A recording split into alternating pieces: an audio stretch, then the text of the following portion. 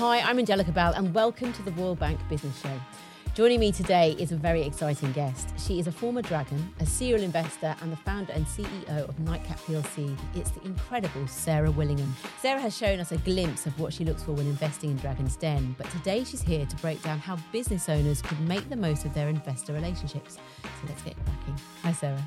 Thank you for having me. Not at all. Very interested in your little journey. And in fact, we like to kick off the show by giving our guests a challenge, 60 seconds, to run through their journey. Ooh, Short and 60 seconds. Yeah. I like that.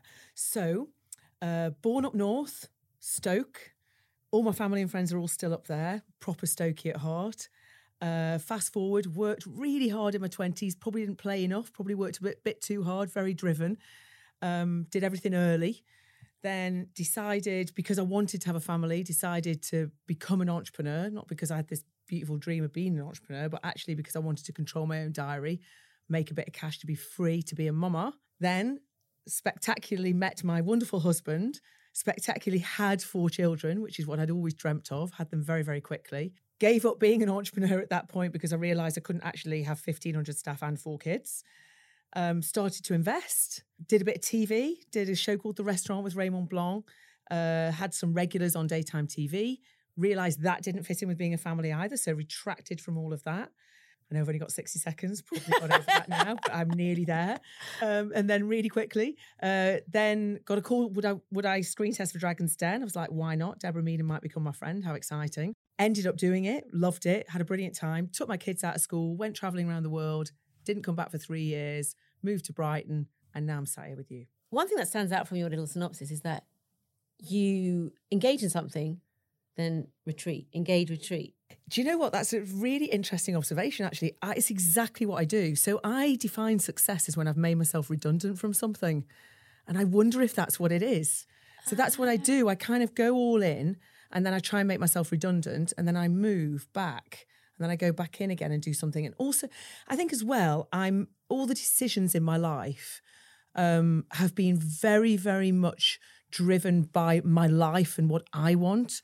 So I don't believe in a career path. I only believe in a life path. So work has absolutely got to fit in with what it is that I'm doing in my life. And of course, life changes, right? 100%. You know, you're in your 20s and it's easy and you're swanning around. I can do the 100-hour weeks.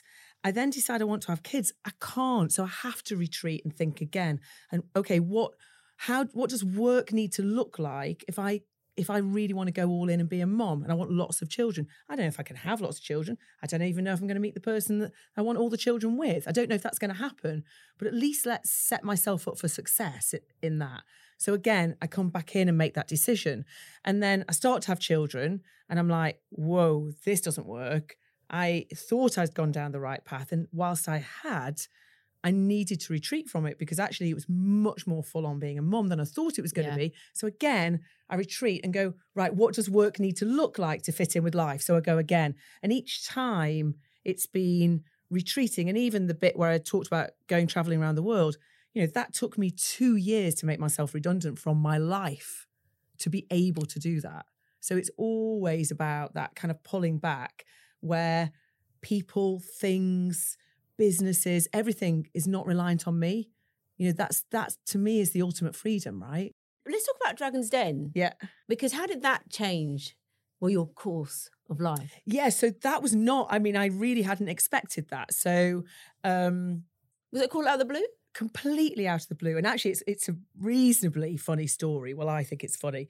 Ironic anyway. So at that time, Michael and I used to sit down at the beginning of, Michael's my husband, he sit down at the beginning of each year, and this is going to make it sound really boring, but work with me. I promise. I'm here. Boring. Promise. I'm here. Promise. And we used to sit down and kind of map out time. So time is the most important thing to me. It's the commodity that I trade in. Nothing else. It's all about my time.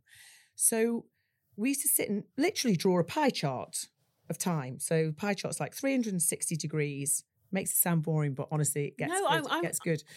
So we used to do this little pie chart. So we'd start with like, what did last year look like? You know, how many holidays did we take? How much did we work? How much time did we spend as a family, as a couple?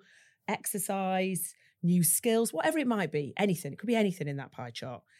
And then we go, right, what do we want this year to look like? And I'd started to draw out how I wanted to spend my time, more time as a mom, blah, blah, blah, blah. And you come around and you think, oh, I've got to pay for it. So you've got to work and that gets a bit bigger. And you keep going round this pie chart and things expand. And you think, oh, I've got to. And I realised I had this whole section in my pie chart, which was media and TV. And it made me look at it in absolute purest form as a proportion of my life, my time. And I went, what am I doing? Why am I doing it? What do I get from it? I don't know. So I made the decision there and then to give up all TV and media. I kid you not, email in my inbox, 11 o'clock in the morning, ping, dear Sarah, would you consider coming in to do a screen test for Dragon's Den? So you know when you can't unsee something and I'm like, oh no, close it down again. It's still there. Read it again. So I'm like, oh. B. Was being on Dragon Den a driver for setting up Nightcap PLC? No, Dragon's Den is about investing. So it's about, you can choose to take active investments or not. So I've just spent 3 days with the Craft Gin Club, for example, which was a Dragon's Den investment. Yeah. 3 days off-site. We were in Southampton, and we do that once a year where we do the strategy for the year. So I'm a very active investment in that one, for example.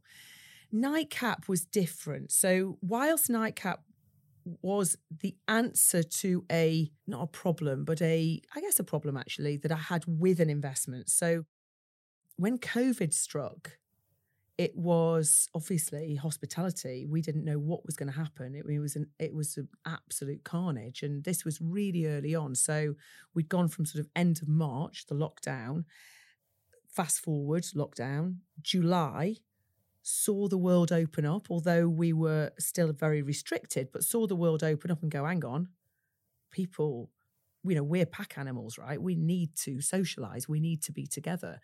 My husband's really smart. Like, he's way smarter than me in so many ways. Brilliant guy.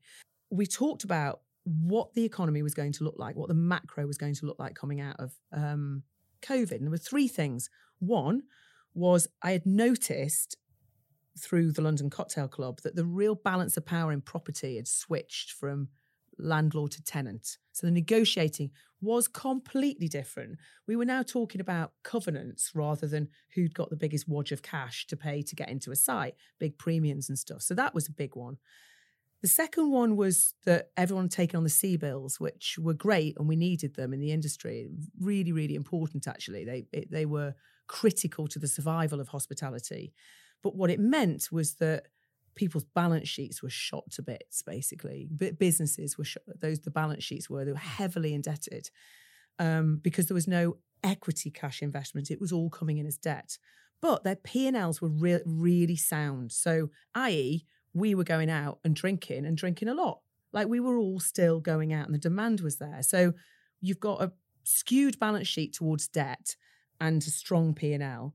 So that balance sheet means that if people had taken out these CBILS and had got loads of debt, then the banks quasi-controlled these businesses, a lot of them actually, or they might have been backed by private equity who also could have had significant debt, but would have been part of a portfolio of private equity.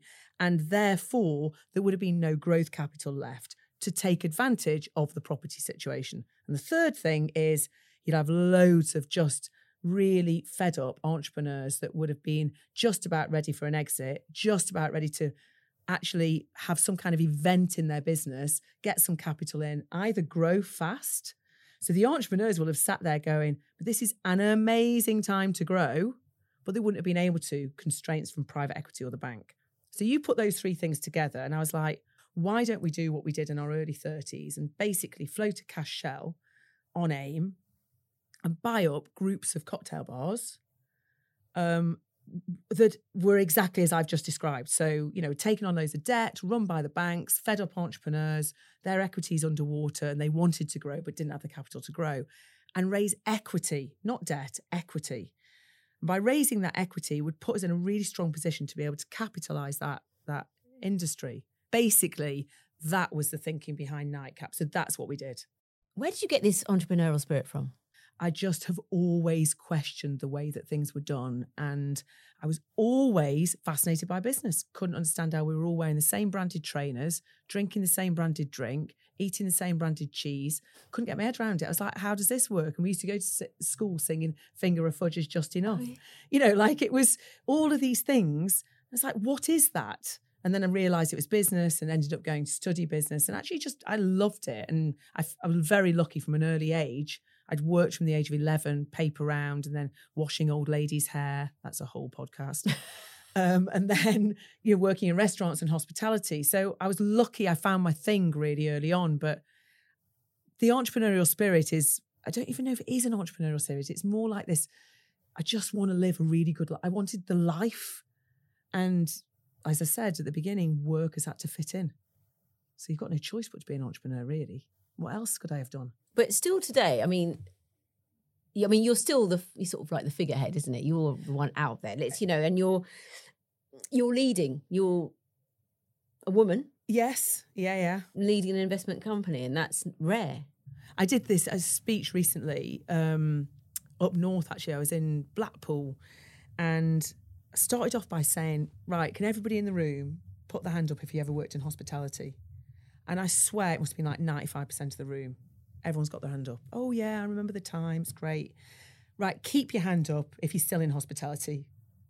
Must be about 3 people in the whole room left their hand up.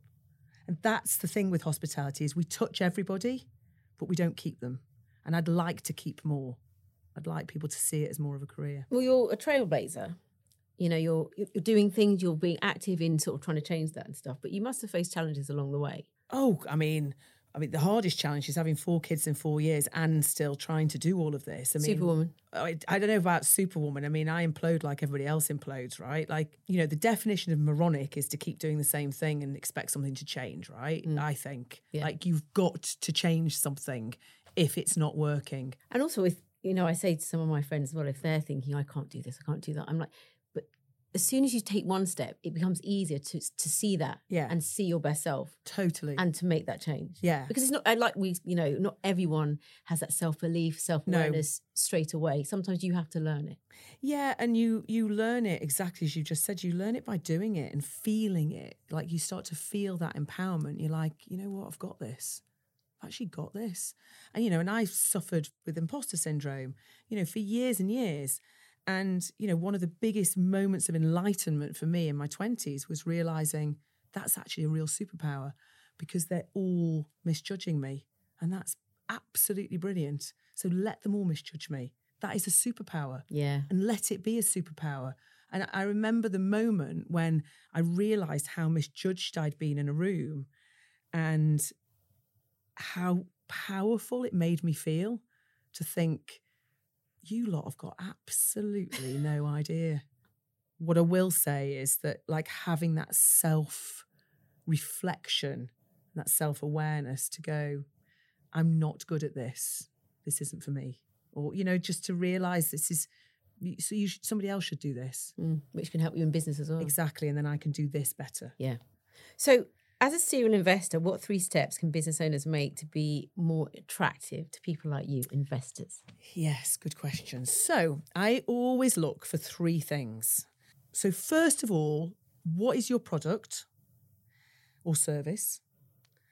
And who are you trying to sell to? So I've got to see the clear path to why people might need what it is that you're trying to sell and to understand who those people are.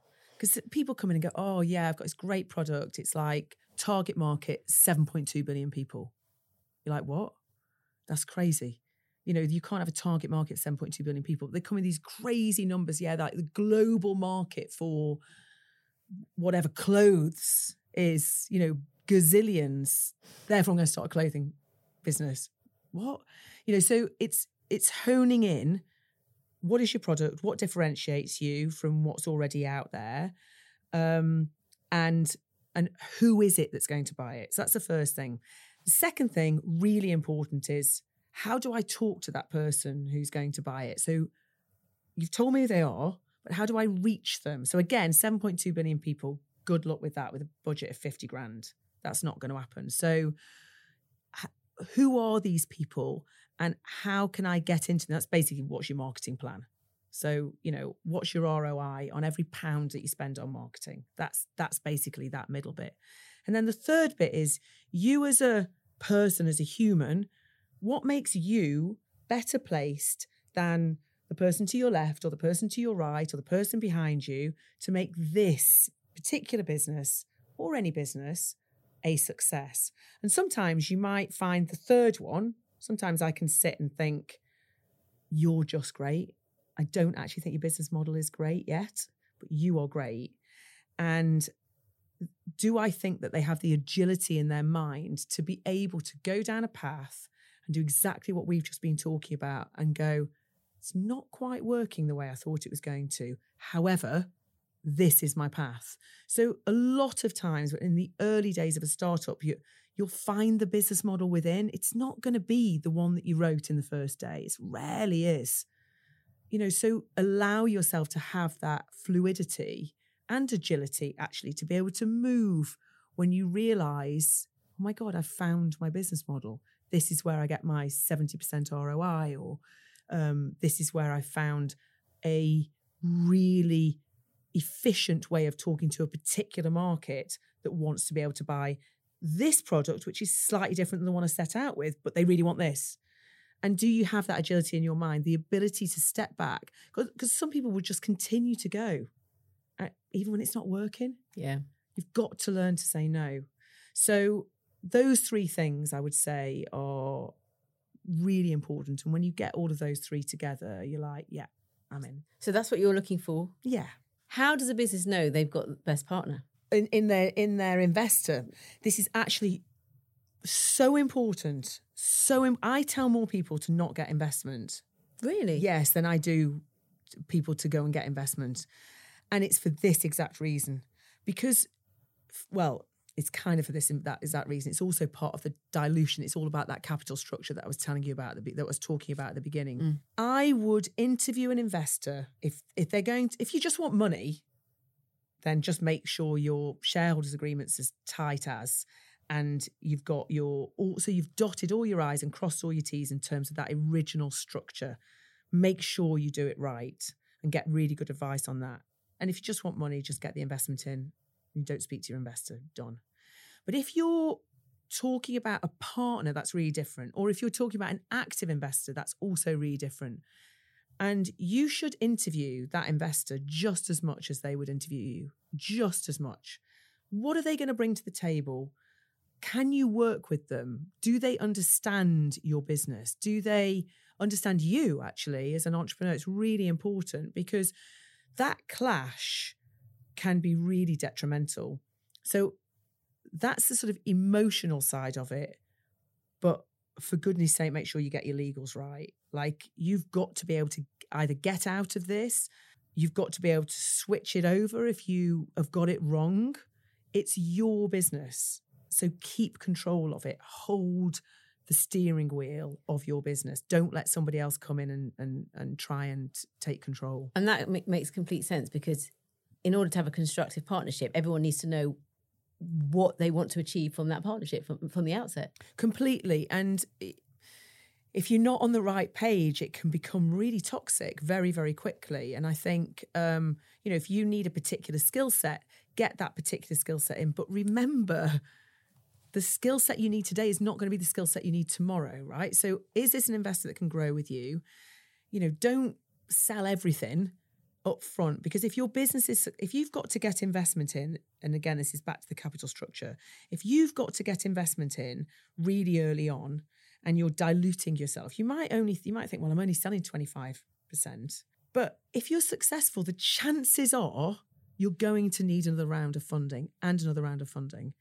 And I see so often, and it's painful to see, but I see so often when just as the business starts to become successful, the entrepreneur's diluted down to like 7%.